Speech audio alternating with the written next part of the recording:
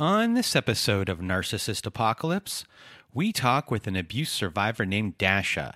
And Dasha was raised by a narcissistic father who was emotionally enmeshed with his caretaking sister. It's a story of mixed messages, emotional invalidation, the cult of family, gossip as currency, depression, stonewalling, and creating autonomy.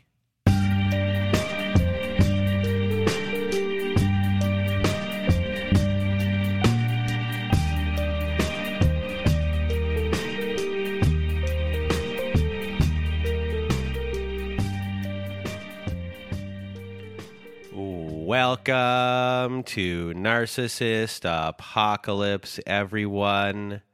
I am Brandon Chadwick, and with me today, we have Dasha. How are you? I'm doing very well. How are you? I'm doing well. Thank you for asking. And today we're going to hear your story. This story is about your family, about your narcissistic father, but it is also about the cult of family, and a lot of it has to do with your aunt and the enmeshment or emotional incest that occurs between your father and your aunt, and how it really affects the rest of the family, and everything seems to be like an offshoot of that, even though the main story is about you, of course, and what you're dealing with. That dictates a lot to do with everything, even though it's behind the scenes and we might not talk about a lot of it. It'll just be mentioned throughout the episode. So it's really interesting as far as how your family works and how your dad is being the caretaking that goes into your dad, and how the women in the family are the caretakers for him, and he's this godfather-like figure in a way in that aspect. So a really big thank you for being here and sharing your story. There's a lot, everyone. You sent me a lot of stuff. There were 32 pages you sent me, and to get it down here, this is our second time recording, to get it into the form for everyone to hear. It took a little bit of time, and I just want to thank you for helping me in that process to do this. It's not always easy to get a story that's so long into such a short amount of time. So a big thank you there, Dasha, for doing that. And as well, everyone, there's a couple of trigger warnings in this episode. There's suicidal ideation discussion in this episode. There's animal abuse discussion in this episode. So a big trigger warning for everyone there. And with that being said, without further ado, Dasha, the floor is now yours. I think why I'm telling this story is that it just feels like something I can't really come out from under fully, because so much of my childhood and my development has been affected by how I was raised and the family I was in. And I am now at 30, realizing all the ways relationally that I have to make up for lost time and have to figure things out myself. And can be a very embarrassing and shameful process. And I don't think it should be. I'm trying my best. Everybody's trying their best. But I just recently moved out of my dad's house, and it seemed like a good opportunity to finally talk about what I experienced without being literally and figuratively under his thumb. And it's also just opened my eyes to all the things that are difficult for me that might not be difficult for people who were raised in more typical families. And it's both the most important work in my life, but it's also the hardest stuff. And it's the stuff that makes me the angriest and the saddest. And so it's a lot to work through. But I think I really want to talk about the levels of emotional abuse and neglect that I experienced, so that maybe people listening can relate to it and that they won't feel alone or like their treatment isn't so bad, that it's not bad enough to talk about, because I'm pretty sure it is. I also think it's important to talk about my mom, because having grown up without her for the most part, it has confused my development as a woman in the world forever, permanently. So that's a hard thing to talk about. There aren't that many sort of outlets that I feel like I can look to for support for that. We don't really talk about bad mothers. We don't talk about mothers who leave. We don't talk about daughters without mothers very much. And I think it's important to. I don't think that people should feel ashamed of talking about what it's like to try to become a woman without your mom there. So your family structure was not a normal family structure. When we originally talked, I said, it sounds like if this was a police station, your dad would be at the top, and then you'd have like these lines to different people, and you had the underboss and all of these things, and every character went in a line. So with that image for everyone of that being maybe the structure of your family, I guess first explain how your dad became your dad, and maybe who your grandfather was in this situation, and go from there. So what I know about my grandfather, he passed away when I was 12 or 13. He wasn't a very talkative person, so I don't really know that much about him. It's mostly through what my father has told me about him. I know growing up, they experienced a very severe trauma of losing my eldest uncle, so my grandfather's oldest son, long before I was alive. But the way that the family coped with that, I think, was to just keep their heads down, keep moving forward, not talk about it, not face it. I, to this day, don't actually really know what happened to him. I don't think that I ever will. It's just not something that my family does. They don't dwell on things, even the things that should probably be explored. And so my grandfather, from what I've heard from my dad, kind of pit my dad and my other uncle, Jerry, against each other as best as he could, to get them to compete with each other to become the number one man, or the best kind of second in line. And my uncle Jerry, although he's in the family business as well, he doesn't really strike me as someone who cares all that much about any of it. He's a very fun-loving, sociable guy, and he makes his money how he makes it, and he kind of enjoys his life. Whereas my dad, that is his life. He takes it incredibly seriously. He has, since he was very young, tried very hard to impress my grandfather with being the hardest working, with being the most serious, with agreeing with everything my grandfather says, not putting up a fight, or as he would label it, being disrespectful, which really to my dad just means disagreeing. There's also my Aunt Lena, who is the youngest, who is closest in age to my dad. And they grew up as two peas in a pod, because my Uncle Jerry is about a decade older than both of them. So that family dynamic where Aunt Lena and my dad became really close, and Uncle Jerry, who had lost his closest sibling, they all lost a sibling, but his closest in age sibling, it kind of fed this competitiveness where it was, these siblings versus these siblings. And I think my grandfather, being a very stoic, very hardworking man, somebody who was actually self-made, I think he sort of encouraged that, or maybe didn't discourage it. So eventually your grandfather dies and your dad becomes the patriarch of the family. And he becomes doted on by everyone within the family to please him. Does Jerry do the same thing or no? No.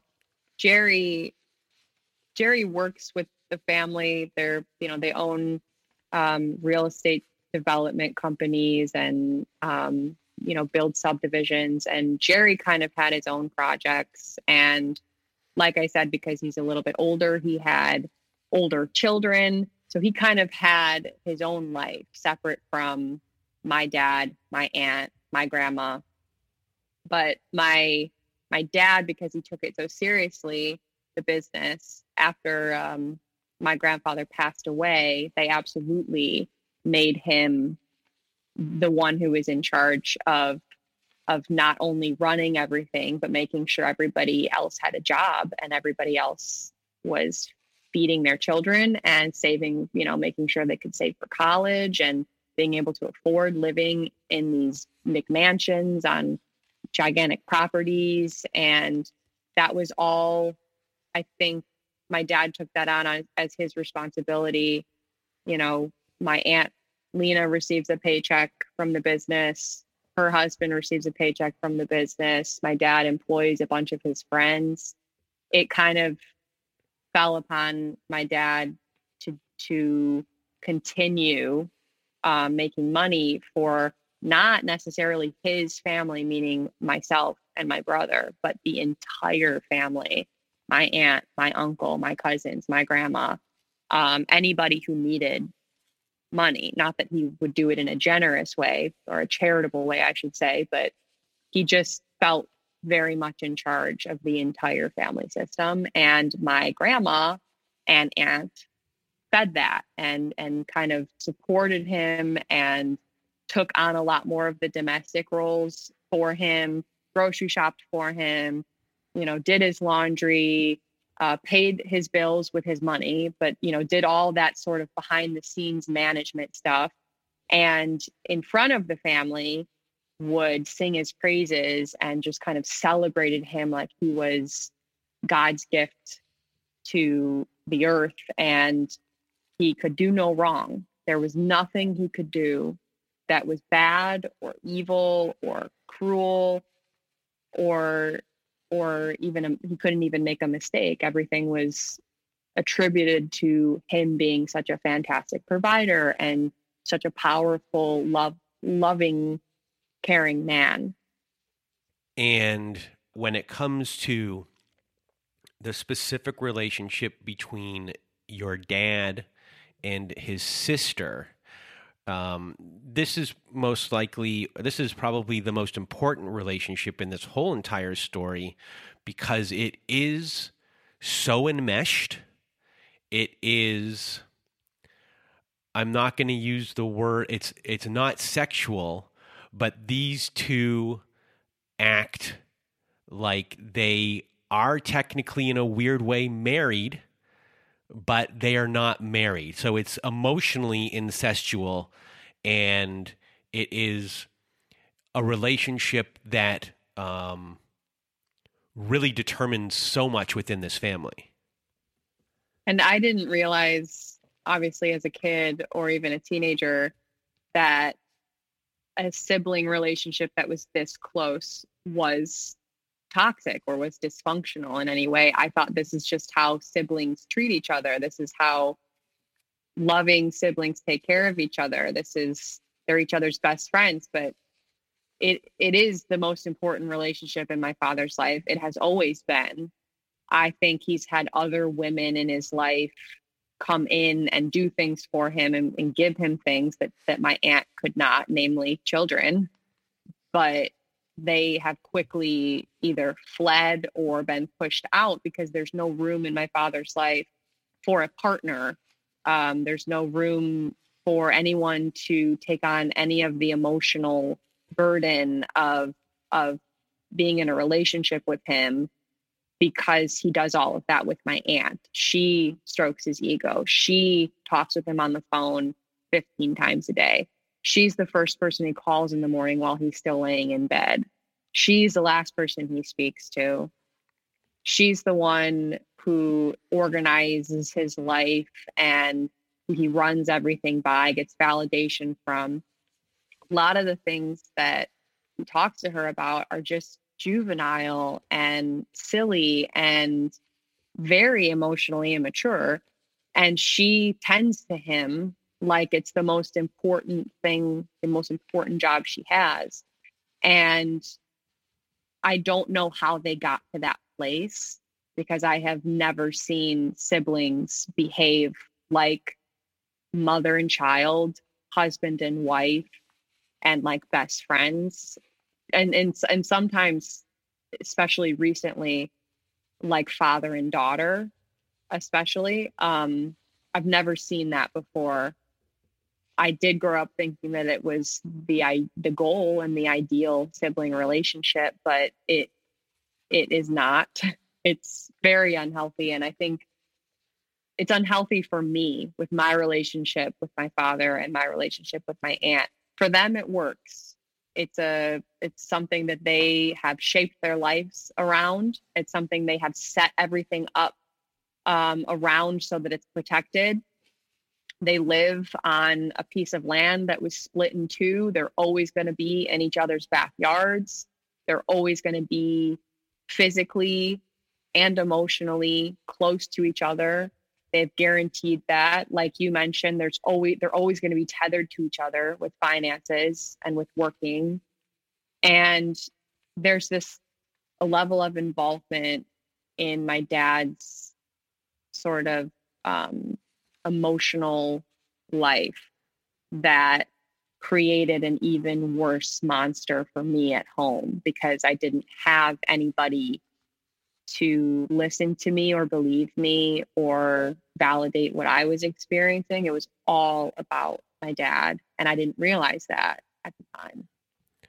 So you mentioned your mom, and there's two stories here with your mom. There's your mom before she left, and then your mom after she left. And safety for you becomes a big concern after she's gone. So first explain who your mom is, and then explain what happens after your mom leaves, because we'll find out that maybe your mom isn't the best person either. My mom, before she left, was my favorite person I could ever dream up. I don't think that that's that unusual with mothers and daughters. She just seemed like the most beautiful, the smartest, the strongest, the most important person in any room, and the most important person in my life for sure. And I knew that I just had to grow up to become her, and I would be okay. There was this sense of, I just have to watch her and observe her, and I will become that beautiful and self-assured, and I won't be afraid of everything. I was a very anxious kid. I didn't really express that outwardly, but inwardly I was always afraid of the world, and she handled it like it was no big deal. And so I figured, well, that's who I'm going to become. And I'm so lucky to have this person who I get to follow around, and she gets to teach me how to be so cool, basically. I wasn't really close with my father when I was young, and especially when my mom was around. He was just kind of a guy who went to work and came home. But with my mom, she was the perfect PTA mom. She was the funniest mom of all my friends' moms. She was the best neighborhood mom. She, cooked and baked and did everything domestic that you could think of better than anybody in my family, because everything was a competition and she always won. She just kind of came into this big family and brought this sense for me of sort of stillness and calmness.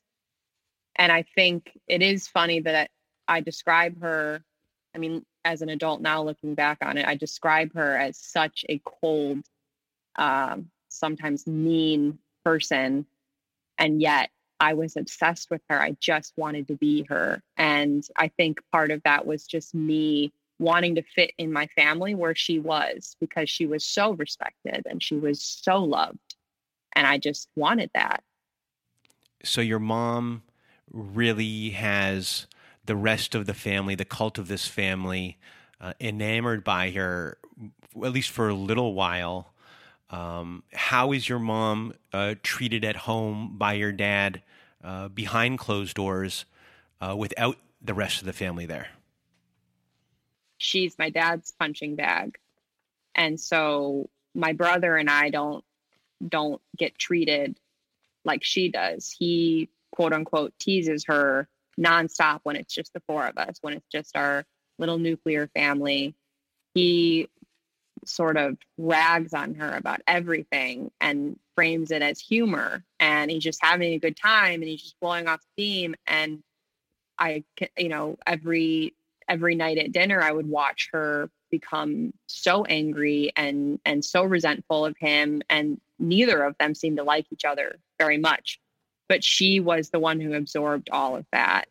And I think, appreciated that she took that role on, but also really didn't understand what was going on. I just thought, why isn't mom laughing? And I just internalized, I think, that moms are very cold and serious and calculating, and dads are very fun and childish and, warm. But again, I didn't really have a bond with my dad at the time. And even my dad, despite how much he shit on her and degraded her and mocked her and belittled her, I think wanted me to become like her in a lot of ways. Beautiful and controlling and controllable and intelligent and independent. So eventually your mom ends up leaving the family. What happened there, and what happened with your relationship with your mom after she left?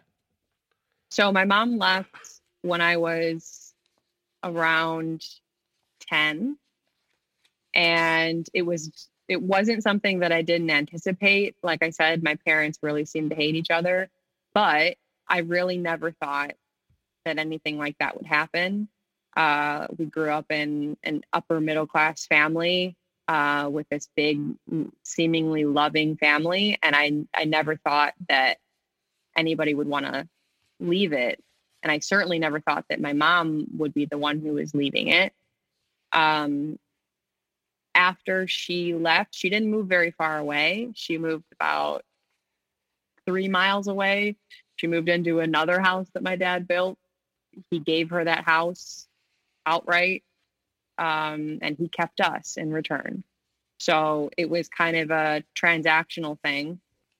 At least that's how I view it, because she didn't fight him for our house, our childhood home. She didn't want to stay there, especially not with my aunt in the backyard and, on streets that my father had built and named after other important women in his life. She didn't want to be in that house.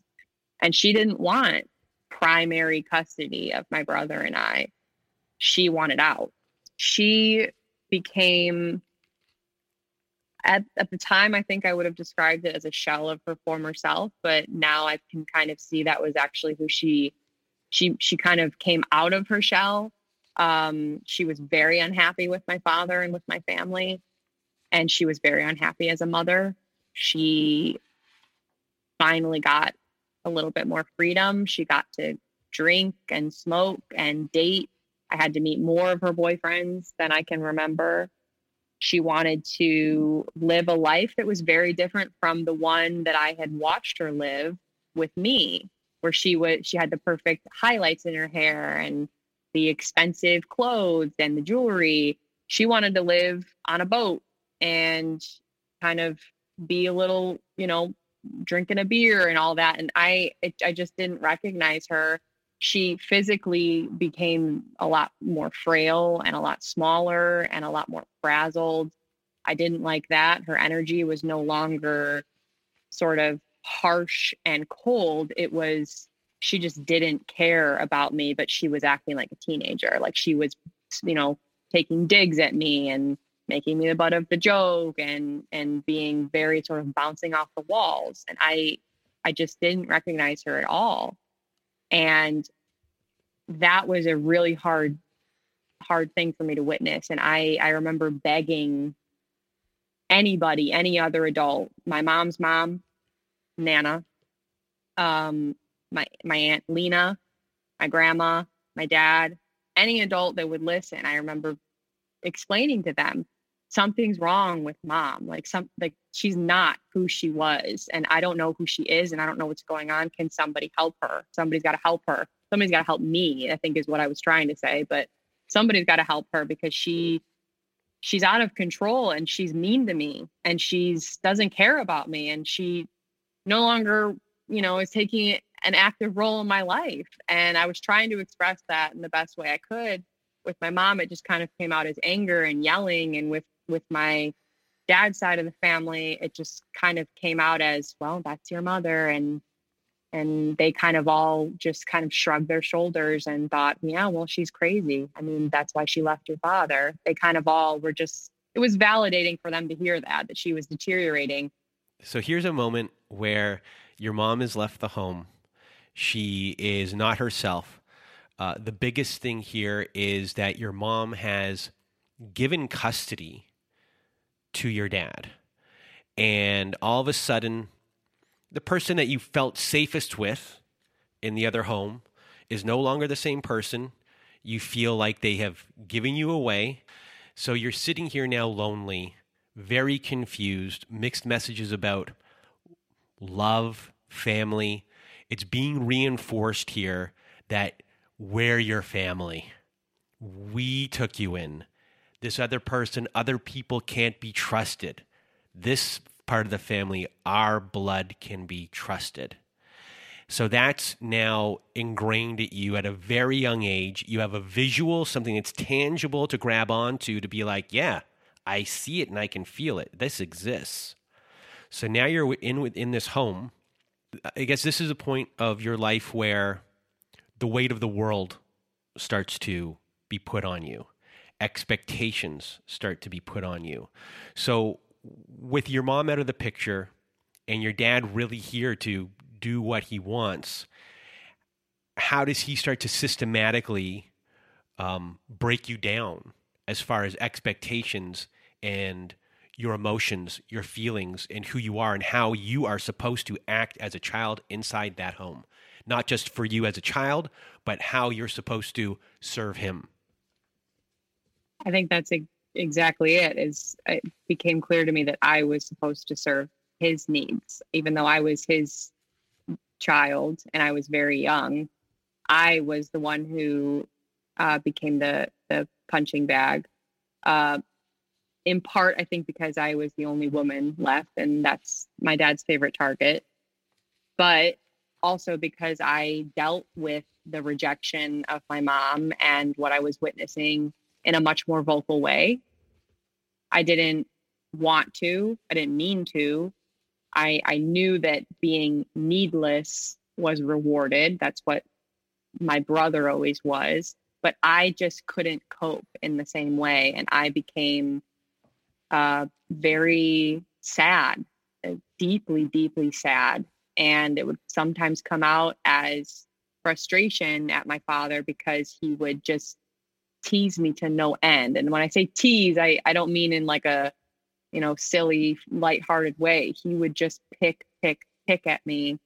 And he would use my quote unquote dramatic response to prove that he was the calm, sane, level-headed adult in the room. And I was just being a very needy child, and I needed to calm down, and I needed to relax, and I needed to have fun. And it just I started to realize, with my mom gone and him being the parent that remained and him being the parent that stayed, and that was hammered into my head nonstop. Your father stayed. Most fathers don't stay. Your father is a single dad. Look what he did for you. He's the hero. Because he's all I had left, I internalized that I was the problem in that relationship because I had to be. Otherwise, I couldn't fathom being rejected by him or rejecting him myself. I needed him. He was the only parent I had left. He was the only one who cared if I was alive.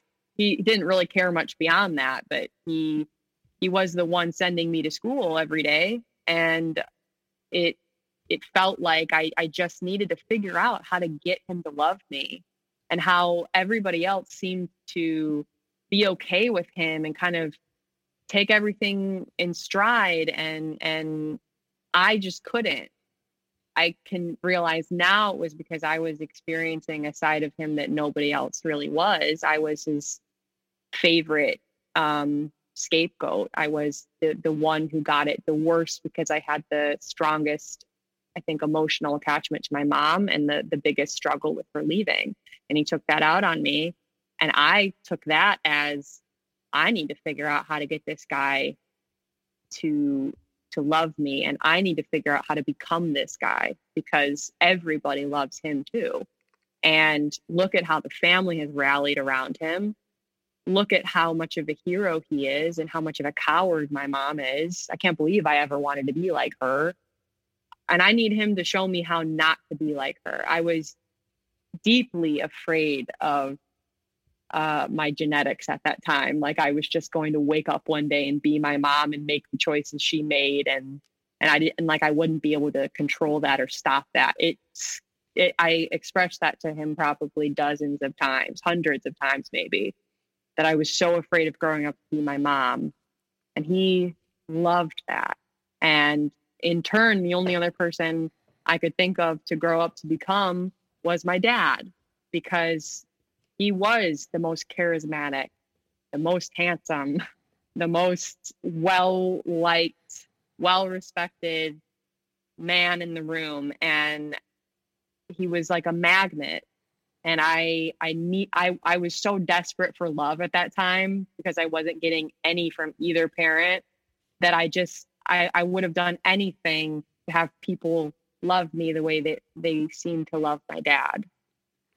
The way that I get along in this family is just to keep myself small and quiet and safe, and to do what the one thing that it seems like my father approves of, which is to be a really great student, which my brother and I both always were. And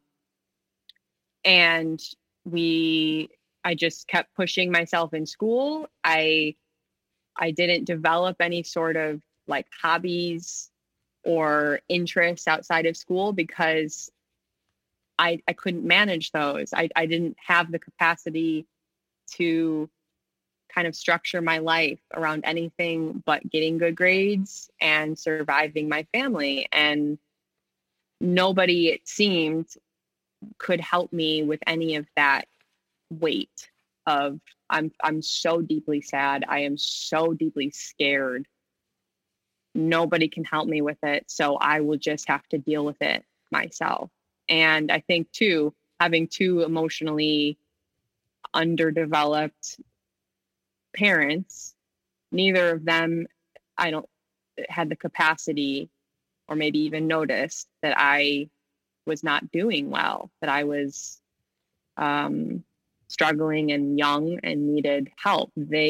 Like I said, my father's needs reign supreme, as a lot of narcissists do.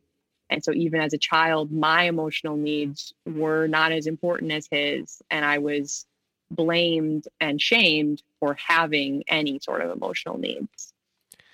So one thing you did mention in there was schooling and education, expectations of everything, of you in every single way. It just starts to really become a weight.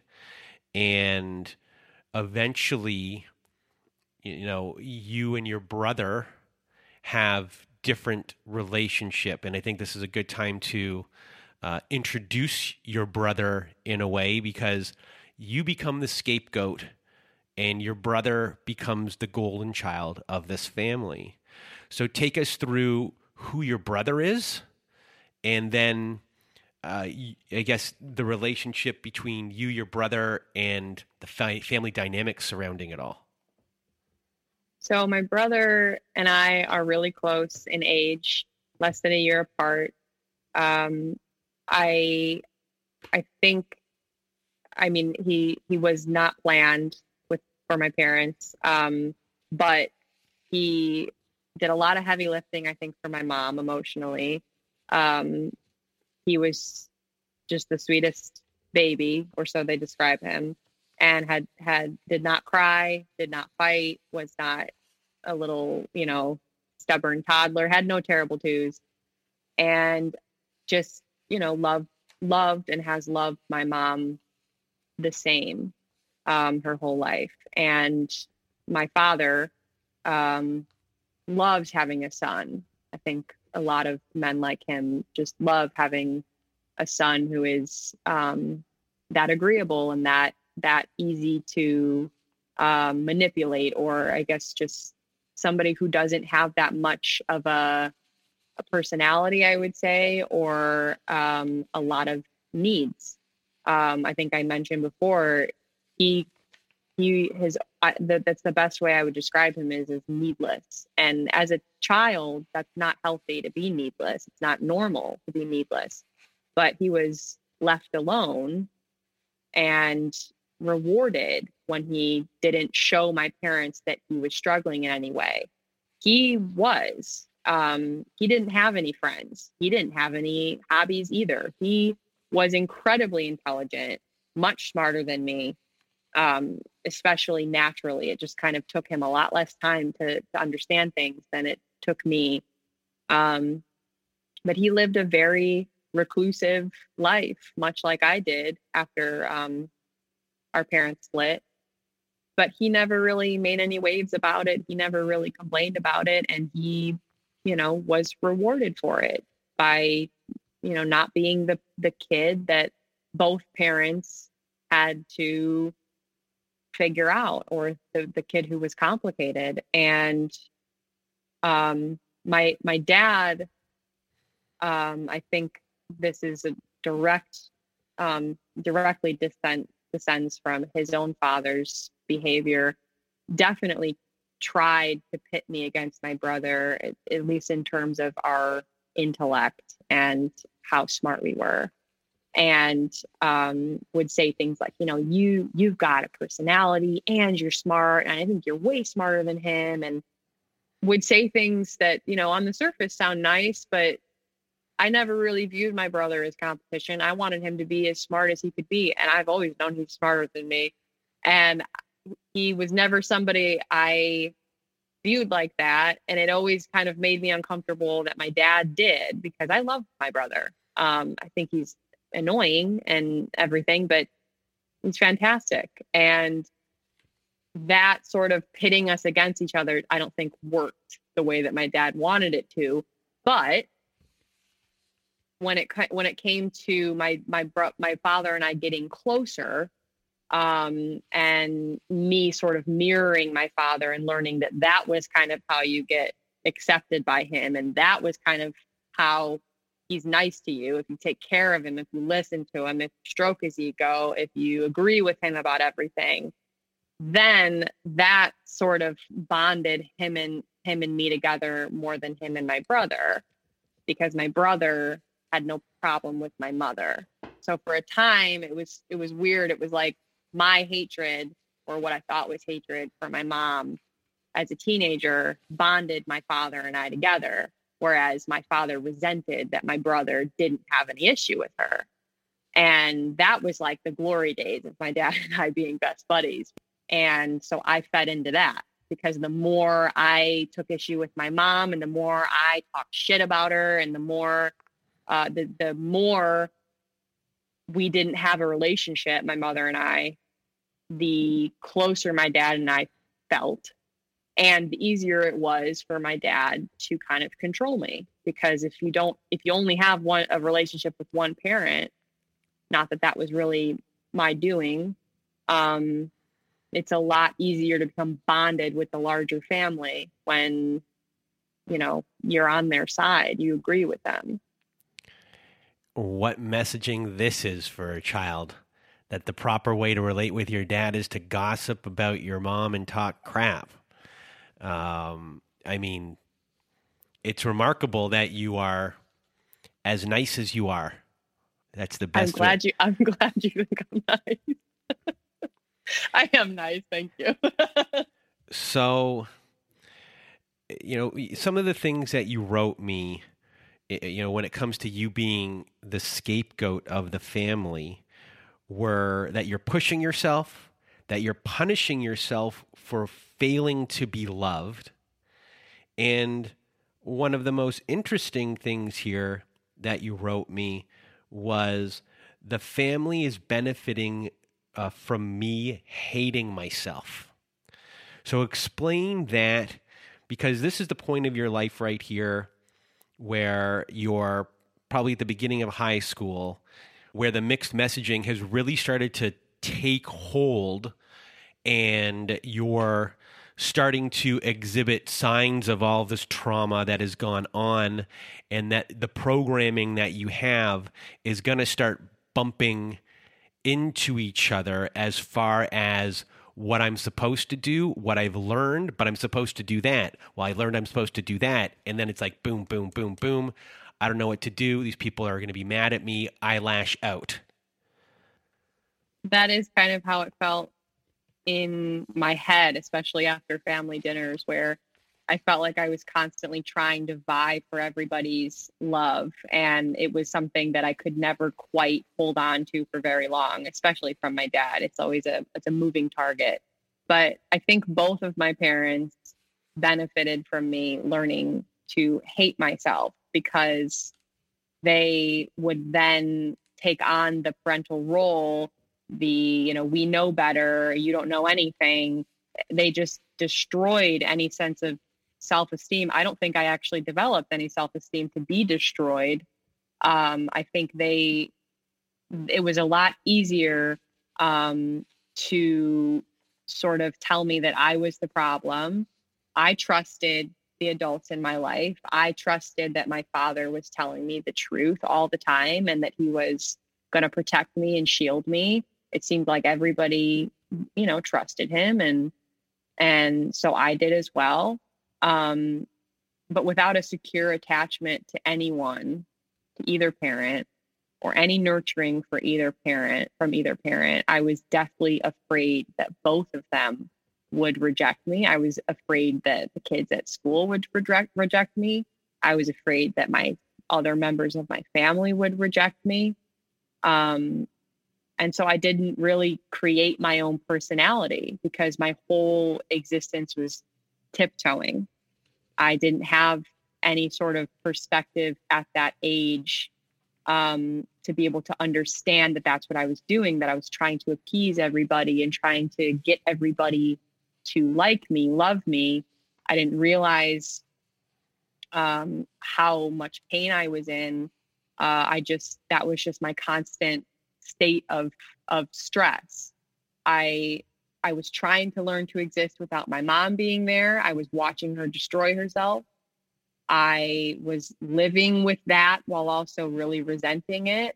I was, like we said, self-managing myself and my life. I was internalizing that I was dramatic and crabby and pissy and bitchy, which is what both parents would call me. And I was being punished for struggling emotionally, never academically, only emotionally. And I never lashed out in any way. I never, drank or did drugs or snuck out or had boyfriends or anything like that. It really was just that I couldn't handle the feelings that I was feeling. I couldn't handle not being loved by everybody, and I couldn't figure out how to get anyone to care about me. It felt like in a real way. And so them encouraging me to be in that constant state of, you're a shit person, you're a bitch, you're, the problem here, it made their life easier. So eventually you're in high school and two things happen. One, you start to notice that you are serve some sort of utility in your family, and two, socializing with other kids your age becomes very difficult because you just don't know how. And you also start to see with clearer eyes how your family works as far as information flow and how information about individuals within the family can be weaponized. So walk us through this period of your life. So when I was in middle school, it was kind of rocky because my mom had already left, but I had friends from elementary school. By the time I was in high school and everybody else was maturing at a, I guess, normal rate, or just was kind of going about their life, in a healthier way, I started to not be able to connect with any of the girls my age or the girls I had previously been friends with. And I couldn't understand it. I knew I wasn't ready for the things that high school brought. I was very afraid of sex and drinking and disobeying your parents. Like, is so much fun in high school. Like the idea of, getting a bottle of booze and going to someone's basement and making out, like that whole thing terrified me in a very, unhealthy way, I think. And I was so afraid of risking my parents hating me, finding out that I was doing that stuff, or them being ashamed of me, that that fed it even more. So I couldn't really connect with the girls.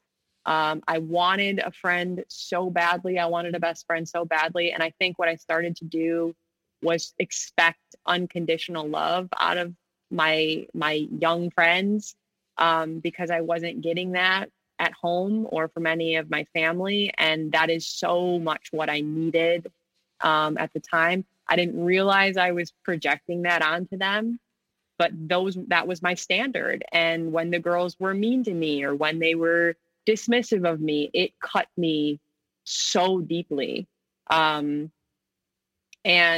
I didn't know how to deal with it. So I would run back to my dad's family, and my dad in particular, and talk about these quote unquote mean girls. And they would them meaning, my dad and my Aunt Lena and all of them, would just reinforce the fact that those were just friends, and you don't need friends. You have family. You've got your cousins that are, similarly aged, and you don't actually need to hang out with people like that. And they're losers, and they're not going to go anywhere. And you're going to go and do all these grandiose things.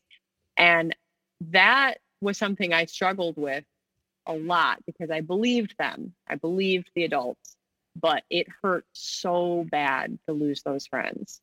And all I wanted was to be a normal kid with everybody else. And it felt like they didn't see me or I didn't exist.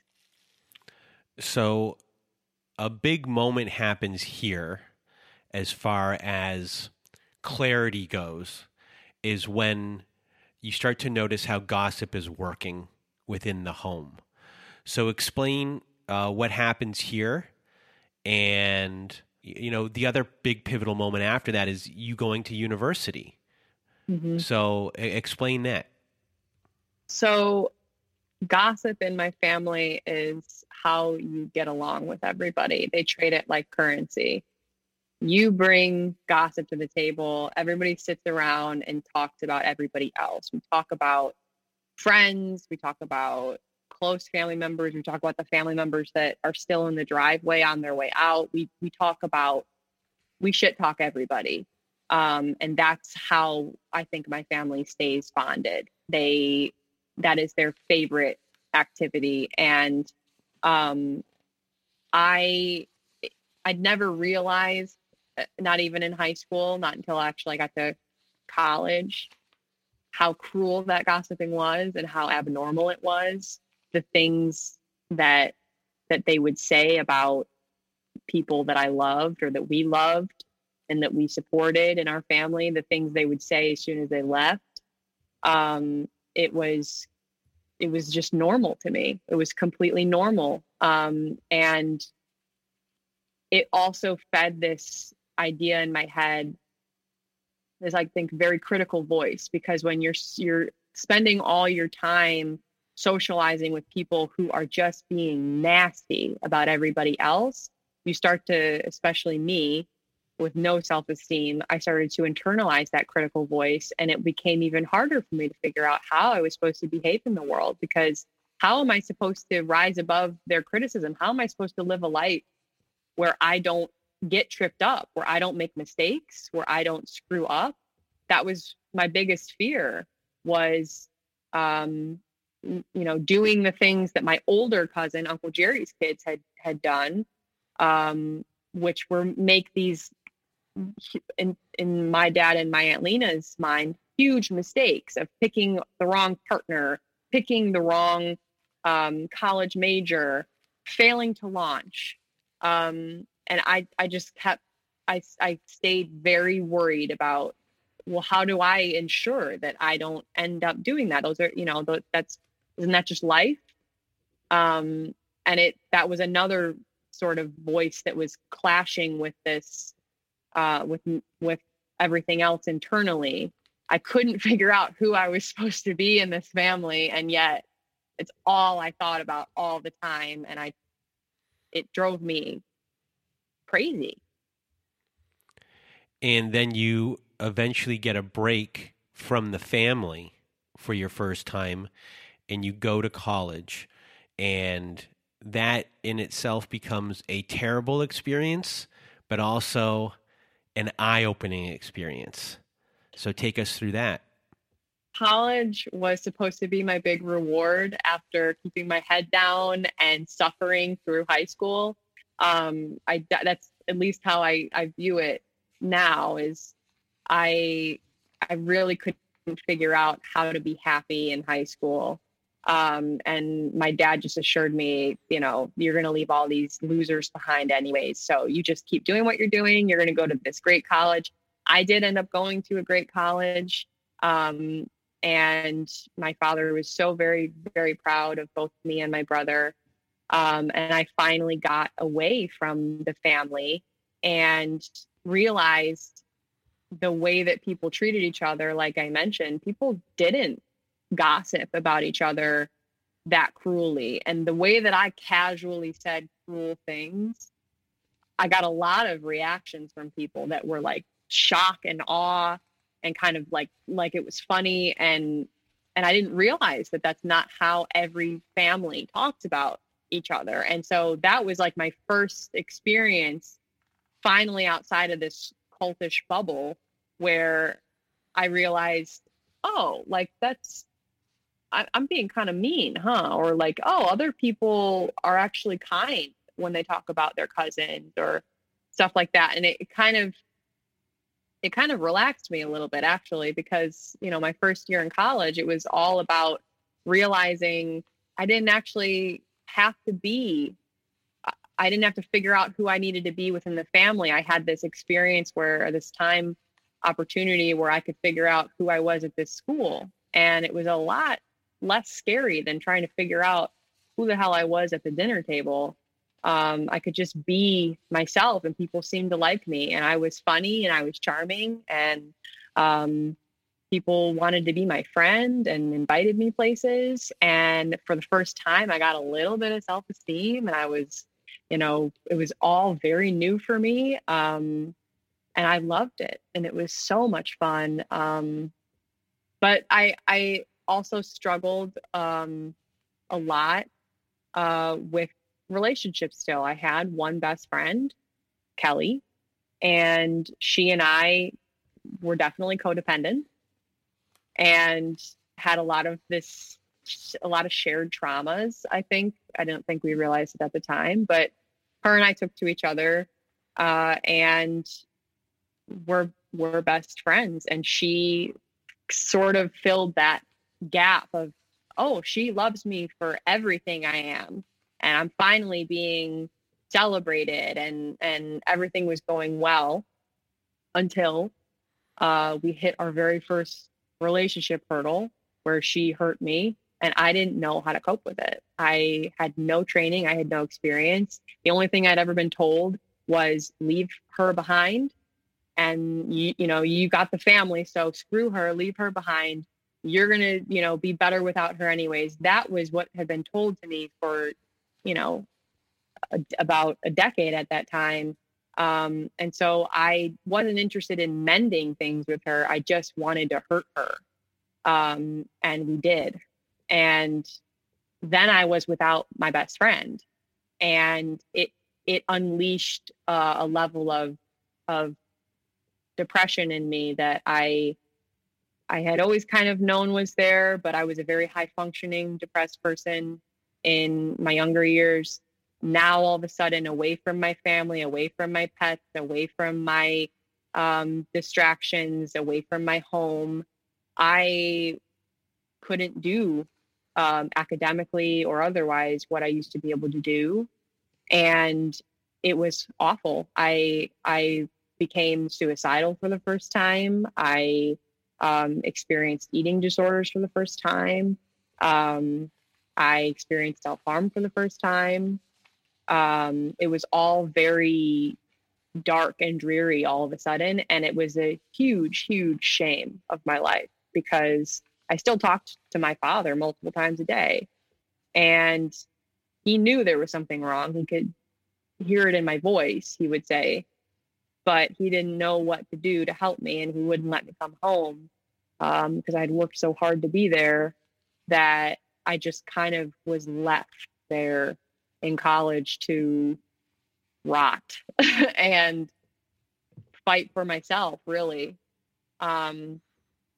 And that was the first time I did get to the point where I thought, my family is not going to help me here, and they would never agree with me going to therapy, and they would never understand me being depressed or suicidal. They view all of that as character flaws.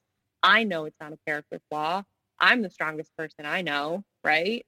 I've survived all of this to this point, so I know it's not me. So I knew I had to go to therapy, or otherwise I'd probably be dead. Eventually, were you able to finish the semester or finish school?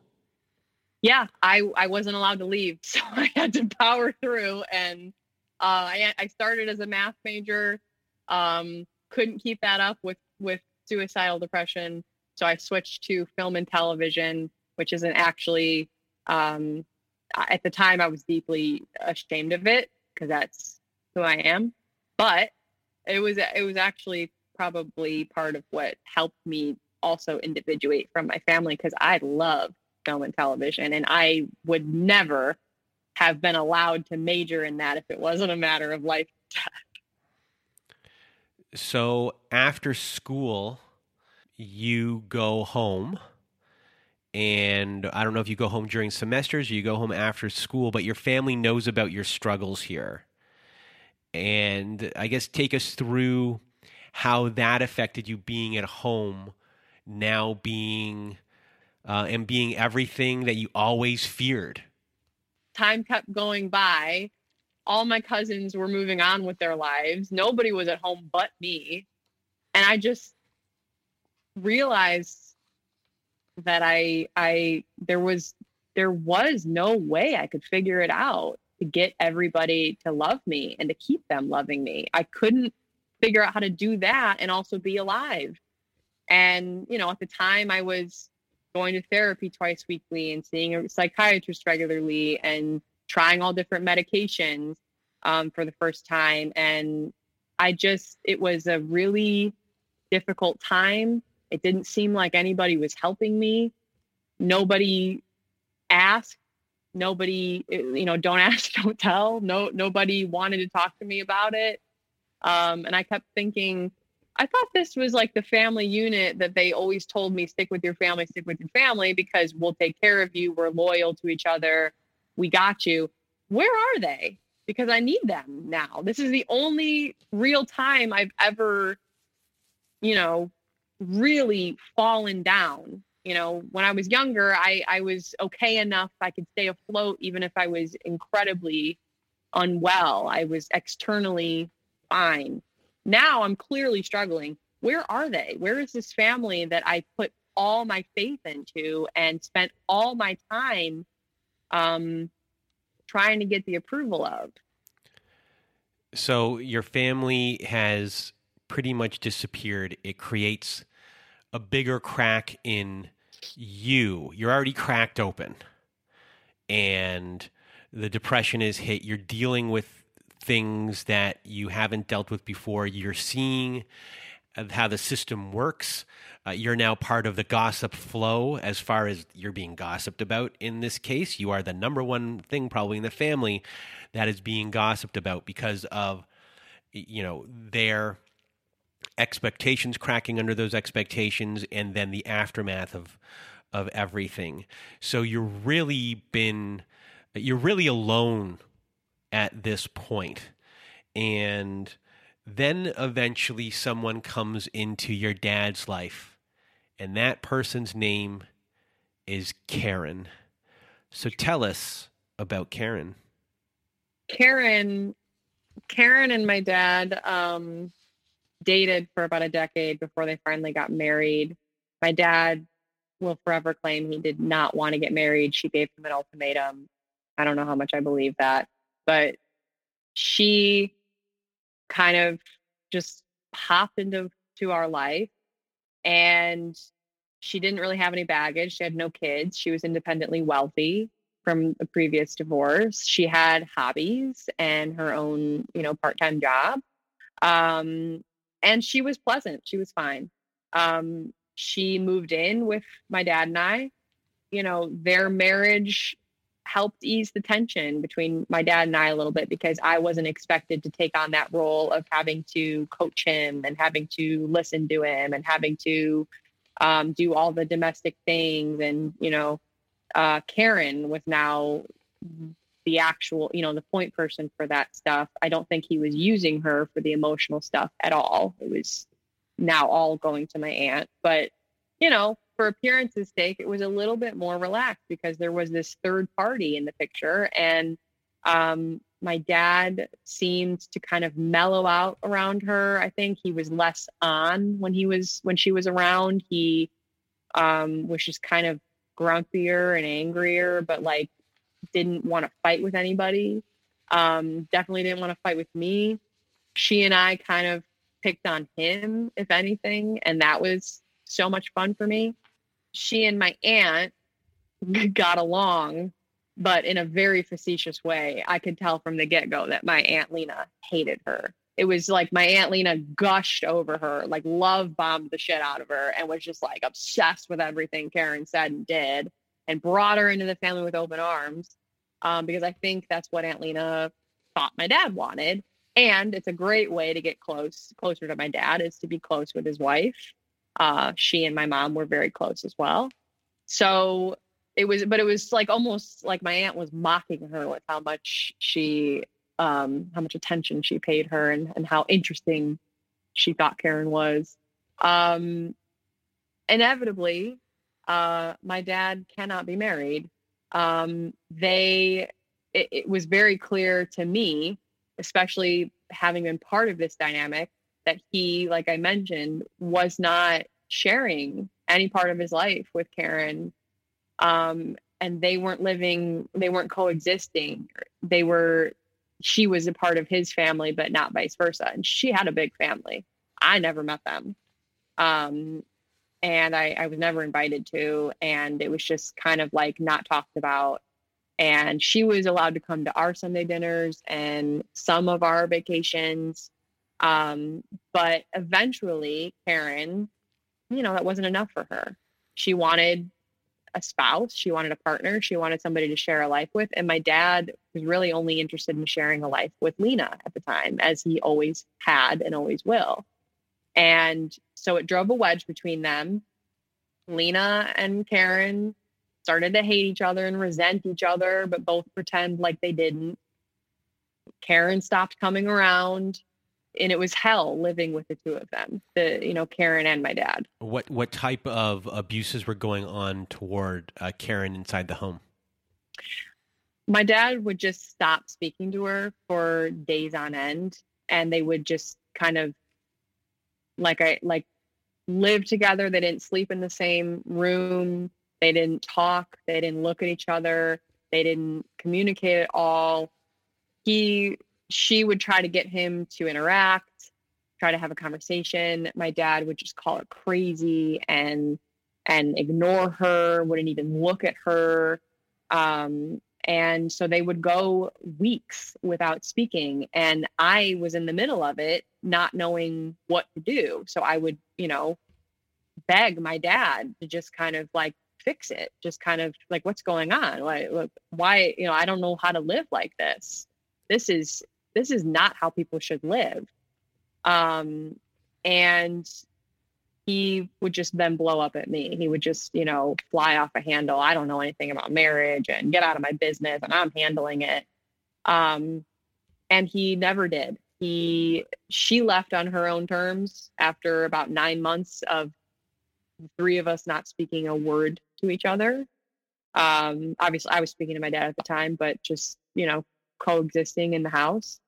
And, the family, even though, my Aunt Lena was upset that relationship even happened to begin with, because she hated Karen, after all, the family just kind of rallied around him and, cheered him on and, oh, you're such a strong person. And, look at you, you handled it. You got rid of her. They just kind of, they were so celebratory of him. And I remember being so furious with that, because I was the only person in that house who had witnessed how he treated her, how she treated him, and what actually transpired within the marriage. And yet Aunt Lena was telling this story to everybody that my dad was this great husband, Karen was crazy, and we just had to get rid of her.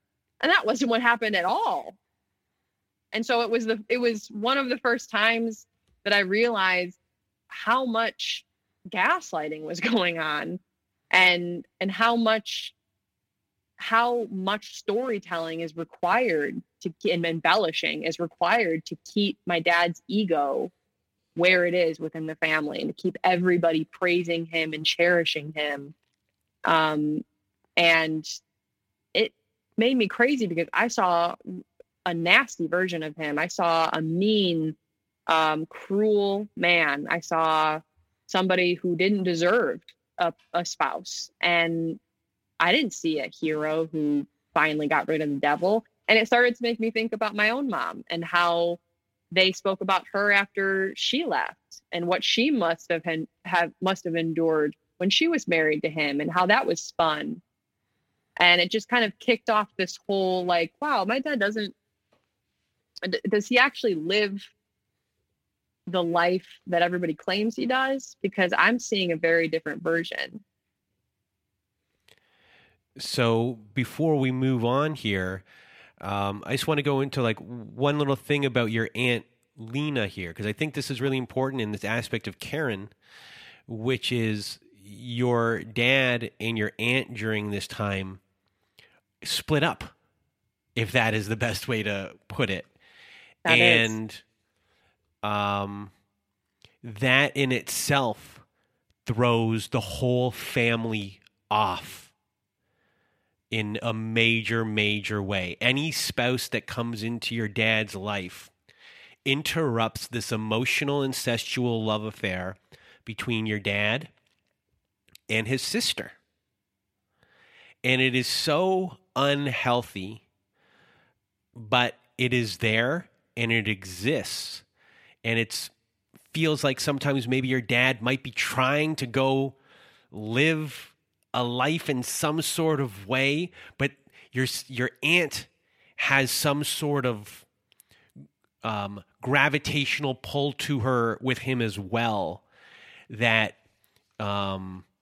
is real. Like someone needs to do a real paper on the dynamic between those two specifically. I remember trying to find any book I could about codependent siblings after experiencing this, and there's a hole in the market there because I couldn't find really anything. But like I said, my dad and Karen dated for about a decade, but the marriage was the big thing, the big, like, are they or aren't they? And my Aunt Lena explicitly told my dad, do not marry her. And my dad did not like being told what to do. And so my dad didn't tell any of us, not his mom, not my brother, not me, didn't tell any of us, went off to Florida, got married, came back, acted like nothing happened, and just kind of casually mentioned that he got married. And when my Aunt Lena learned that, I've never seen her this emotionally distraught in my life. She's like I mentioned, she's a very loud and boisterous and bubbly person, but I've never seen her so out of her wits. And she couldn't get over him getting married without her approval or without believing her that Karen was a snake and she was a bad person. And my dad, I just think couldn't get over my Aunt Lena thinking that she had that much power in the relationship. I'm not sure really which one's in control. I've never been. I think it fluctuates between my aunt and my dad.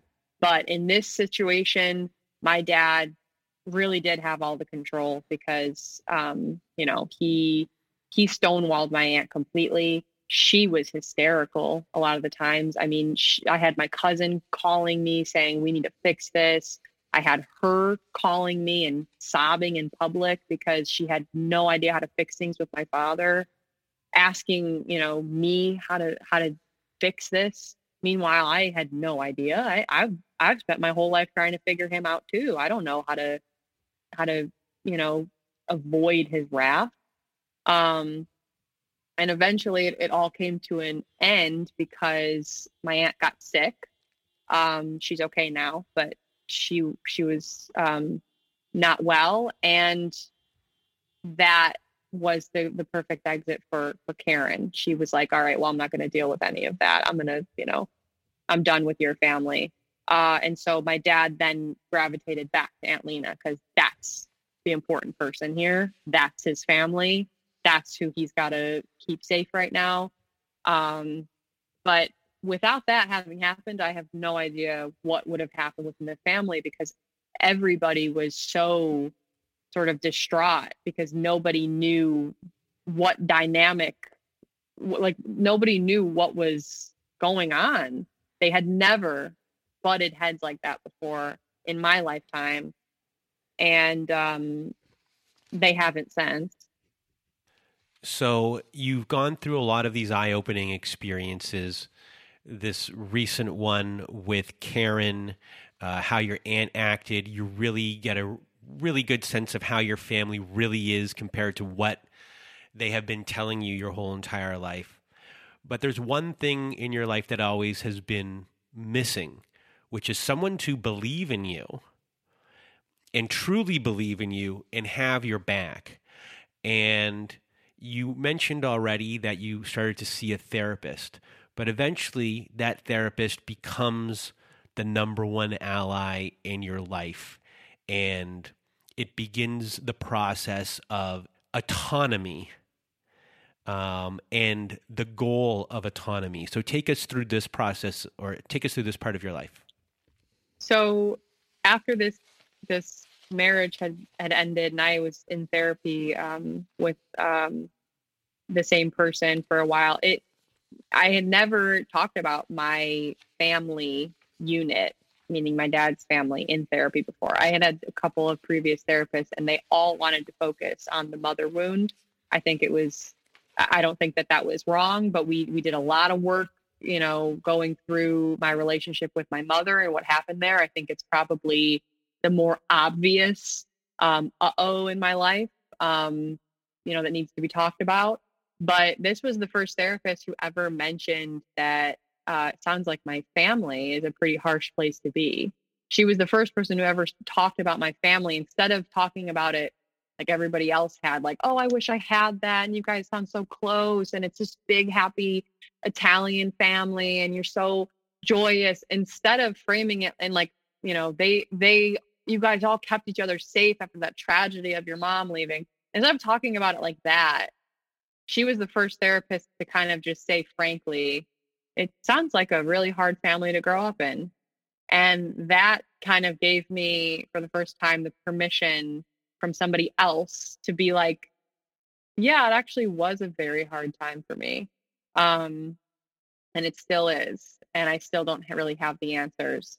So she was instrumental in not only opening that door and allowing me to explore my dad in therapy, but also helping me get into law school. And I didn't involve him in the process. I just needed to get out, and I needed to start a path that was my own, even if it was wrong, even if it was the wrong school, if it was the wrong time, whatever. I just needed to do something. I had spent 4 years rotting in my dad's den and not doing anything in my life other than therapy and feeling bad. And I felt like the biggest loser on earth. So I figured I will go wherever I get the most money. I did get a little bit of a scholarship, and I will go wherever it takes, whoever takes me. I don't care about any of that sort of surface ranking stuff.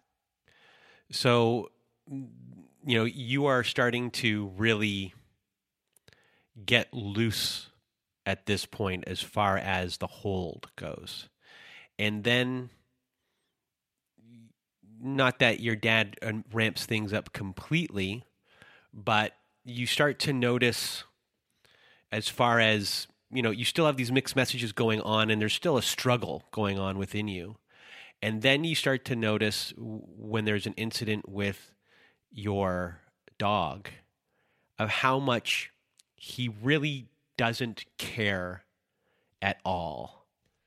My family pets have always been hugely important to me.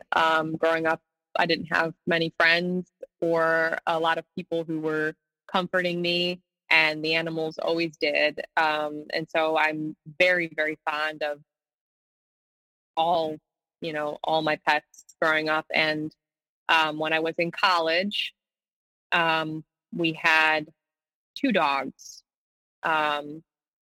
one of which was a very large, very beautiful St. Bernard mix. She was also very temperamental, had behavioral issues. When I moved back home, I spent a solid 2 years trying to train her to be less reactive, because she was, in my mind, she wasn't able to be around other dogs. She wasn't able to be around other people. And I wanted her to be happy. I wanted her to be calm. I wanted her, to live a good life. And so I worked with her every single day on training her, and her and I were best buddies. And, I had another dog at the time too. And he was easy peasy, very simple temperament, classic dog temperament. And, I spent a lot of time in that, after college and before going to law school, in my dad's den, laying on the floor, cycling through different medications, just in a lot of pain, but unable to pick myself up. And those dogs sat with me every minute of every day. They napped with me. They structured my day. I went out with, took them out, took them to the vet, took them to the park, took them on walks. That was the only thing in my life at the time. And they were very, very loyal friends. And I had an apartment downtown in the city where my school was, so that I could do overnights there. But I didn't live there because I couldn't be away from my dogs. And this temperamental dog, the one that had a lot of the issues, we'll call her Penny, she had a seizure disorder. She would have major seizures. And she would come get me if I was home. She'd come get me every time because she could sense them coming on. And I was her comfort person. And we would go, we'd sit outside, and she would stumble around, and it was, and then she'd snap back into it. And she was on medication for this. My dad, being a very wealthy person, was no problem medicating this gigantic dog. She needed to be on everyday meds. My dad and I started to fight a lot when I was in law school, because I knew that he was not giving her enough attention, and I knew he was withholding her pills for some reason. He just would decide to have her skip doses, not give her any, give her half, whatever. And this is one thing that I really fought with him about. We fought really nasty about this because, I would always say to him, why would, the vet told you she's got to be on these pills. She doesn't need to be tapered off of them. She's going to be on them the rest of her life. It's not a money issue. Why are you doing this to her? She would, she'd have more and more seizures. And, he, being the narcissist he is, knew better than everybody. Everybody blew smoke up his ass like he's the best dog trainer and he's the best dog owner and he's just so fantastic. And, I just watched him mistreat this dog, and it broke my heart. And one weekend when I was home, she had a cluster of seizures and she never woke up. And she was only 5 years old. We rushed her to the emergency vet, and I sat next to my dad in the vet's office, and I was furious. I knew it was because he had stopped giving her pills. And this is exactly what would happen. And the vet at the time, the emergency vet, looked at us and asked, well, why did you stop giving her pills? And I remember my dad looking at me like a little boy, like with his, like wanting me to answer for him. And I just wouldn't. I just sat there, didn't say anything. He didn't say anything. Then at the time too, I had this other dog, and, a door had been left open and trying to get, Penny to the emergency vet. So my cousin called and said, hey, I saw your dog walking around outside. And so I immediately spring up and I'm like, give me the keys to the car. I got to get home. My dog is wandering around. It was like I had told my dad, I don't ever want to see you again. He was so scared to be left there at the vet with his dog alone, and so disgusted that I would abandon him to go get my dog that was wandering the neighborhood. It was like he had done this horrible thing, and yet he was still looking at me like he needed more from me. He now needed me to explain, what he had done for him. He needed me to be there with him. And I was fucking furious. And the whole thing just destroyed me. I went back to my apartment for school, and I called the vet because I wanted my dog's collar because she had been wearing her collar, and they couldn't find it. And so I was, and I need this collar. This is the only thing I have left of her. Why didn't my dad take it? I should back up. She never woke up from the seizures, and she needed to be put to sleep. And I was at school. It was a Monday. I was downtown at school, and I was on the phone with my dad, in between classes or whenever. And I kept saying to him, you're going to be there, right? Like, you're going to be there with her. You're going to go. And he, yep, I'm going to go. I'm going to go. And I'm like, if you can't go, tell me. I will be on the next train. It take me 40 minutes. I will come and be with her if you can't go. And I was earnest about it. I wasn't I truly was begging him, like, if you can't go, please tell me, tell me now, because I will be there. No, I'm going to go. I'll be there. And I even called my Aunt Lena and I begged her. I said, please, if he is not going to go, you got to tell my uncle, her husband, you got to ask him to go. Somebody's got to be there. And she even said, no, he's going to go. He's going to go. It'll be fine. So anyways, I'm trying to locate this collar. It's the only thing I have left of the dog. And I get on the phone with the vet and she's like, don't worry, we found the collar. By the way, I just wanted to let you know, she wasn't alone when she went. We made sure to have a vet in there with her. And I said, what do you mean? Like, was it my dad there? And they were like, no, she was by herself. Nobody was here. And I lost it. I don't think I've ever been that angry in my whole life. I called my dad the next morning. I screamed at him like I've never screamed at anybody, nor do I hope I ever scream at anybody like that again. I was disgusted. I was furious. I couldn't believe he would do that. It's not a judgment on how people leave their pets. That's your decision. But the fact that I begged him to let me know if he wasn't going to go so that I could be there, so that anybody, my uncle, could be there with her. So she wouldn't be alone. So she could smell somebody. I just couldn't, I still can't make sense of why he would make that decision, not only for himself, but for me. And I lost it. And, like every fight with him, it then became about my behavior and how I was disrespectful and how he would never speak to his father like that. And I was a horrible, disgusting person. And I said terrible things. I called him every name in the book. I called him a coward because he is. I called him a liar because he is. I saw him for exactly who he was, and I told him.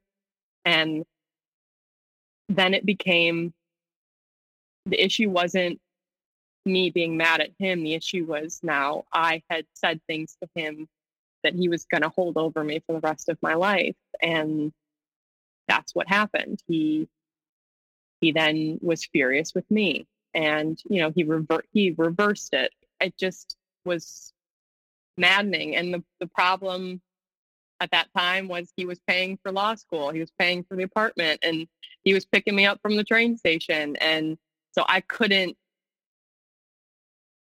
wasn't allowed to stay mad at him.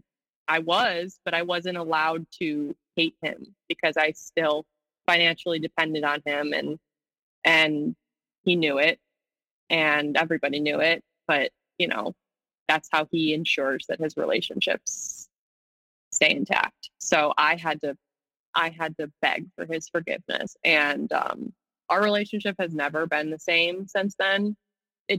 Things just got worse because there was a lot of gaslighting after that, where, my Aunt Lena would start telling the story differently. She would start telling all sorts of stories differently to frame my dad as this hero. And I started to pick up on that a little bit more, and started to realize when stories were changing, and everybody just kind of like nodded in agreement. And I was the only one who was like, wait a second, that's not how it happened. And that's not you made that up. In my head, I would, never say anything like that out loud. But I started to realize that this whole family was existing to prop him up and to protect him. And with something as explicit as what happened with Penny, I couldn't believe that they rallied around him. And I couldn't believe that I was the asshole. And it made me realize I'm never not going to be. And I can't trust my dad. He is a coward, and he is a liar, and he is a bully. And so long as I am a part of that family and I feel those things about him, I'm going to be the enemy. So then eventually the pandemic hits and things go sideways for a lot of people during the pandemic. What happened with you and your dad during this time? So because I was in law school at the time, I, lived at home, um, and I was doing everything from our basement because it just seemed to be the quietest and easiest place to be. And I was in classes all day. But it was not fun, not being able to be around my people and to be out of the house and, out from the eye of Aunt Lena next door, who's watching and reporting everything. It was just a very suffocating time. Um, my my dad really was upset with me that I did not want to attend family gatherings. I, kind of used it as I'm sure a lot of people did, as a great excuse to not have to go to every Sunday dinner and not have to go to every holiday because, legitimately I was afraid. I think a lot of people were, and I took my health seriously and I didn't want to get sick.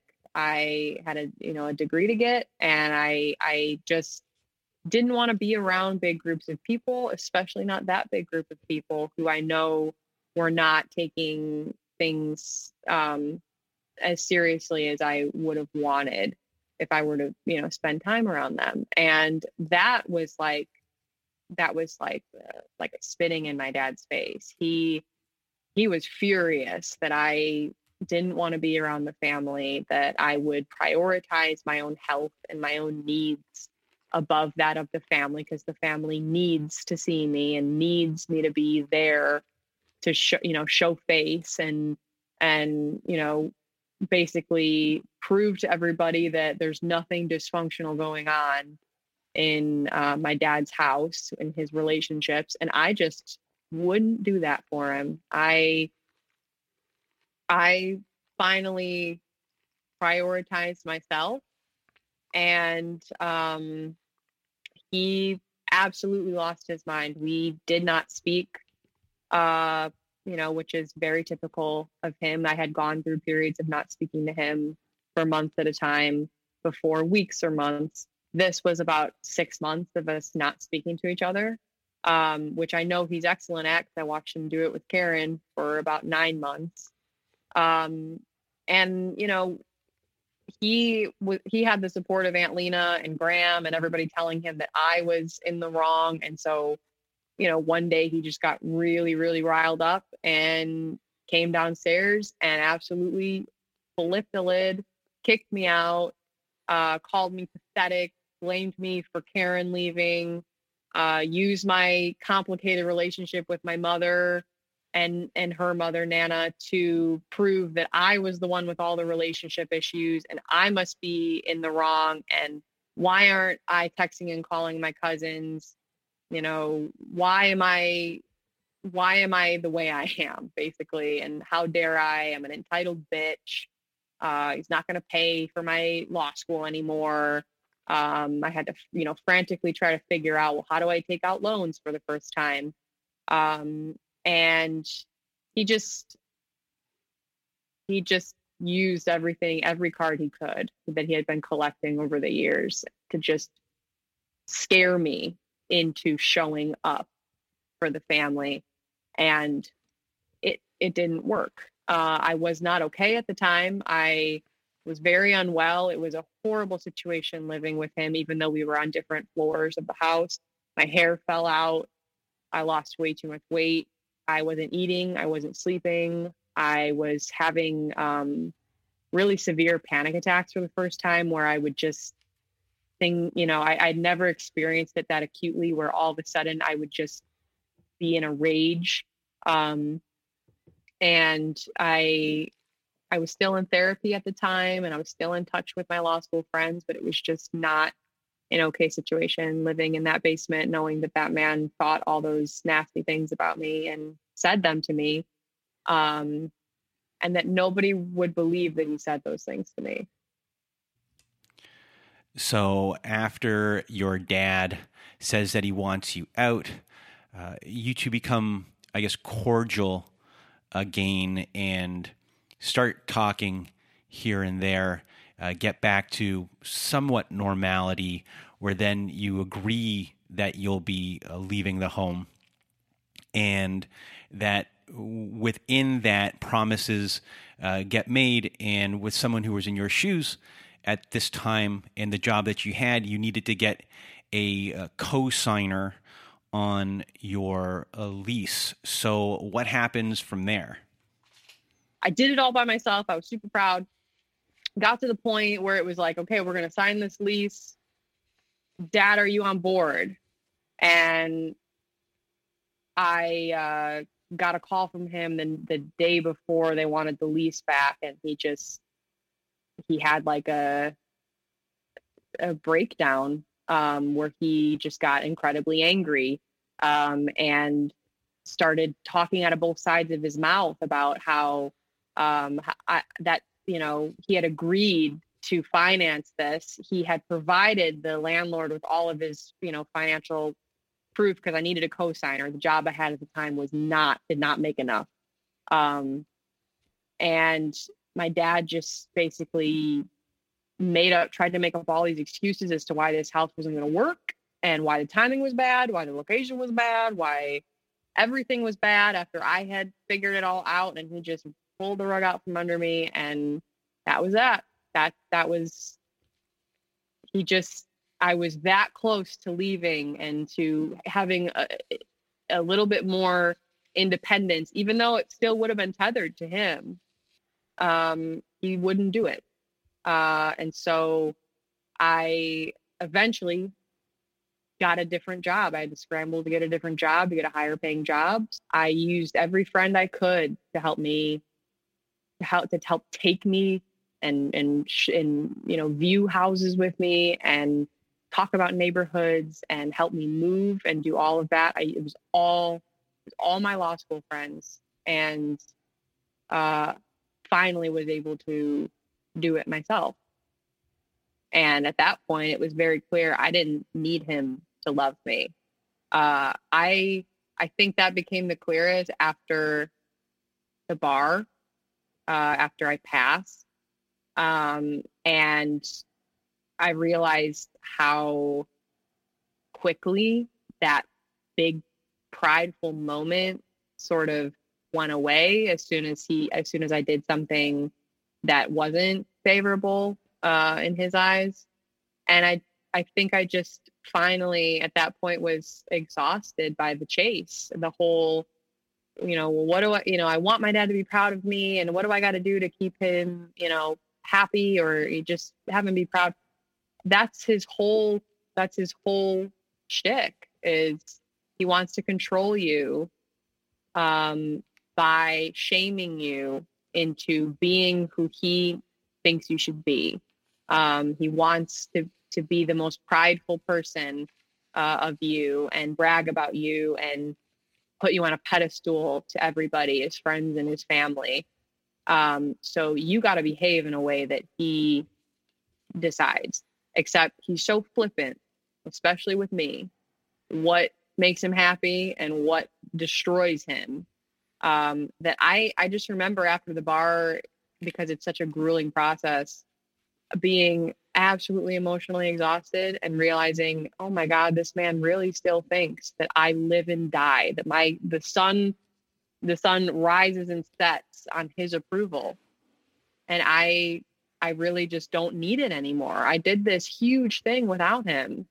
And that, I think, is where the contempt from him, or I don't know if it's contempt or if it's just apathy or whatever it is towards me that he doesn't have towards my brother or anybody else. I think that's where it comes in, is I don't care what he thinks of me, and I don't want to work hard to earn his love, because I've lived a long time really without it. And so I don't need it. So how does it all end? You're a movie fan? Huge movie fan. How does it end, Truman? I wish I had a happier ending. My dog and I moved out, and I have noticed it's a lot easier to have a relationship with my dad when I'm not living with him. And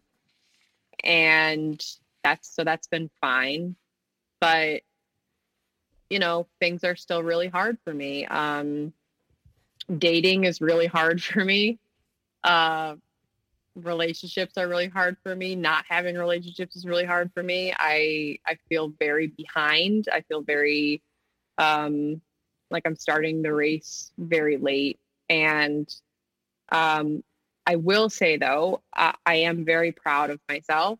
I have a very well-developed sense of intuition when it comes to, figuring out what people bring to the table and what people bring to a relationship. I think I have a good sense of, oh, this is a red flag, or, oh, that's why they're attracted to me. I've dated a couple of people who I would not label as narcissists, but that I can recognize I probably attract because I was raised by a narcissist. So I was raised to be the perfect little codependent. So I think I'm a target there. So I have to be very cognizant of that. But I'm proud of the work I've done in my relationships. That's been probably the last year of my life has been taking accountability for my own emotional responses to friendships and things that happen in friendships and relationships, and just realizing that, yeah, all this bad stuff happened and I deserved better, and I didn't deserve to lose out on that much of my life, or for anything to be this hard. But it's up to me now moving forward, figure out how to regulate my nervous system in a way that I can have happy, content relationships. I have a couple of really great friends, which is everything to me. And yeah, I'm okay. Do you want to have a family yourself? Absolutely not. No marriage, no kids. Get out of here. I like dogs. My dog, Tony, and I are our own little family. So that's enough for me. Cue the Sopranos music. Cut to black. Do you even know what would make you happy, or what you want, or you just what is that? I am very good at, I know my what I'm doing right now is being very aware of my boundaries and if people respect them or not. I have gotten to a point where I've stopped gaslighting myself into thinking that having needs is bad. And having boundaries is abnormal, because I grew up in a family where having both of those things was absolutely a no-no. So I do a lot of practice in relationships. Dating is a great place for it. Seeing how people react to very normal, very healthy boundaries, and based on how people react to those, taking stock of whether or not you want to continue relationships with people, and also just being a lot kinder to myself about it, and trusting myself that I can trust myself to read people. And I think growing up in the family I did, I was obsessed with trying to figure out why people were the way they were, because I couldn't figure out who to be, how to be that, who I should change into. And so I have an overdeveloped, probably overactive sense of sort of reading people, and it can definitely go too far, but it's very helpful for weeding out people who just really are not, that I really shouldn't spend my time with. And I am I'm very proud of that too. And everyone who's listening, as I mentioned earlier, that you sent me this novella. And we discussed before we began if you should just read the novella. And I said no. But there were a lot of good lines in that novella that you sent me. And we didn't really get to a lot of them today because we were going off of memory to keep a flow going, because it's different than when you read it. And I'm going to put a lot of those on our Instagram account for people to read it, because some of those lines that you wrote were gold. They really were. You got to the heart of things in a very efficient manner. And maybe I'll make a T-shirt out of them, and I'll give you I'll give you 10%. You don't need to give me 10%. I just want a T-shirt. But you're really good. You're a good writer. Thank you. Telling your story today, this was not an easy story to tell, which is why we recorded once and came back here to try and figure out a structure, and because it's just so much, and we didn't cover a lot of it. Yours could have been 10 hours long, but you really did a good job explaining your family, explaining the structure, explaining the depths in which you were and the despair. You were gaslit as a very young child. You lived in a twilight zone for a very long time. When I brought up the Truman Show, right there, I mean, he lived in a world that didn't exist. And you did too, for a very long time.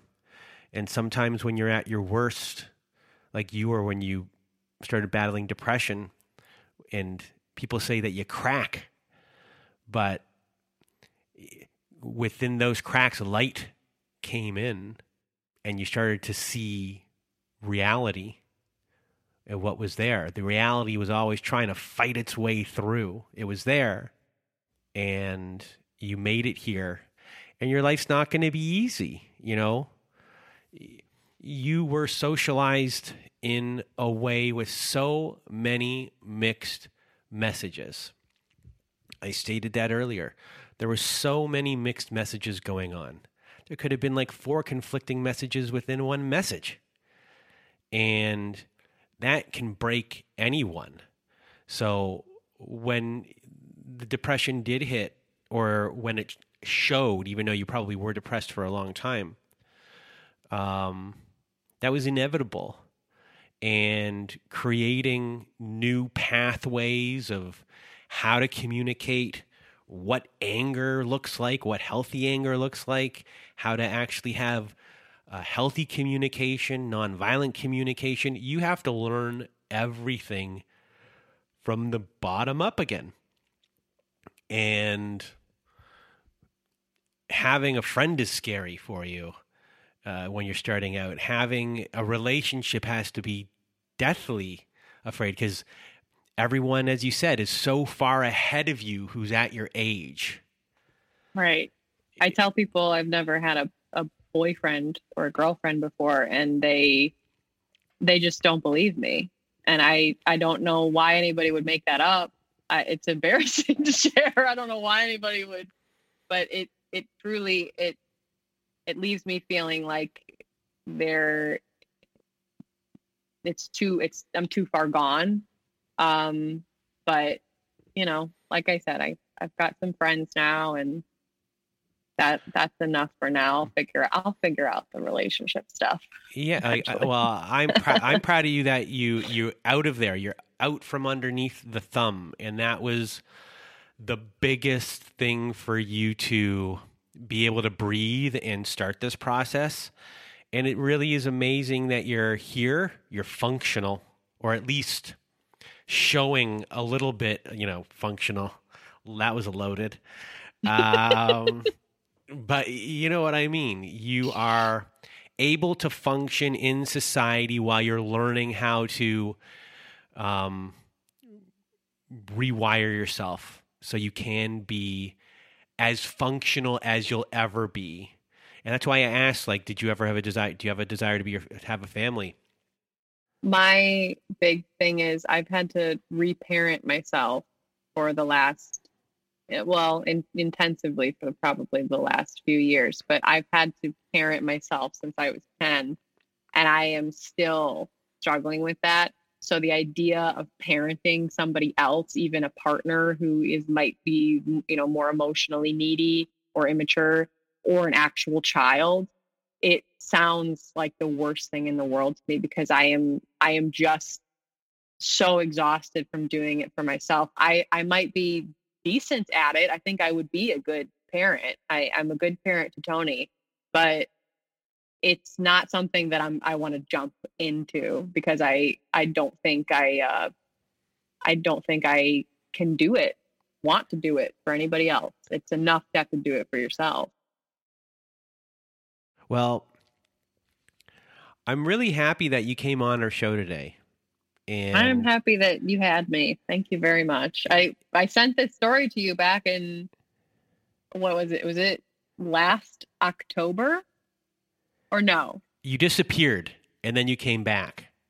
It was last October I sent it to you. It's been almost a year. Yeah, so. You disappeared. We were supposed to record, and then you came back.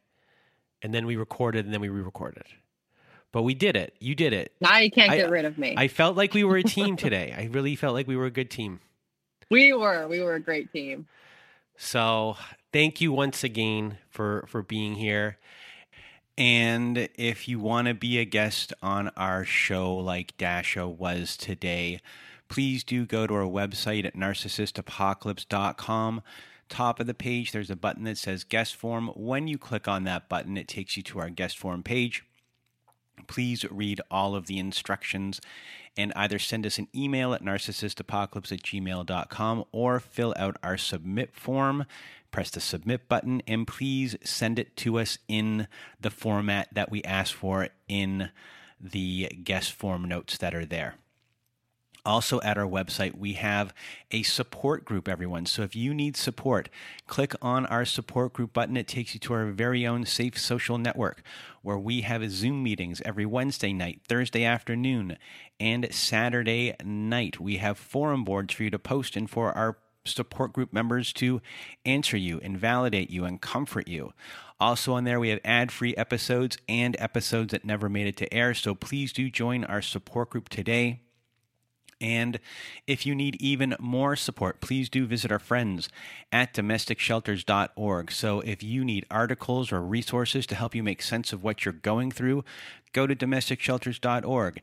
If you need to find a website or phone numbers for domestic violence agencies or shelters, please do go to domesticshelters.org. It's a wonderful organization. It's free, and that is at domesticshelters.org. And now, that is it for today's episode. I want to thank Dasha once again for being our guest. And from Dasha and myself, we hope you have a good night.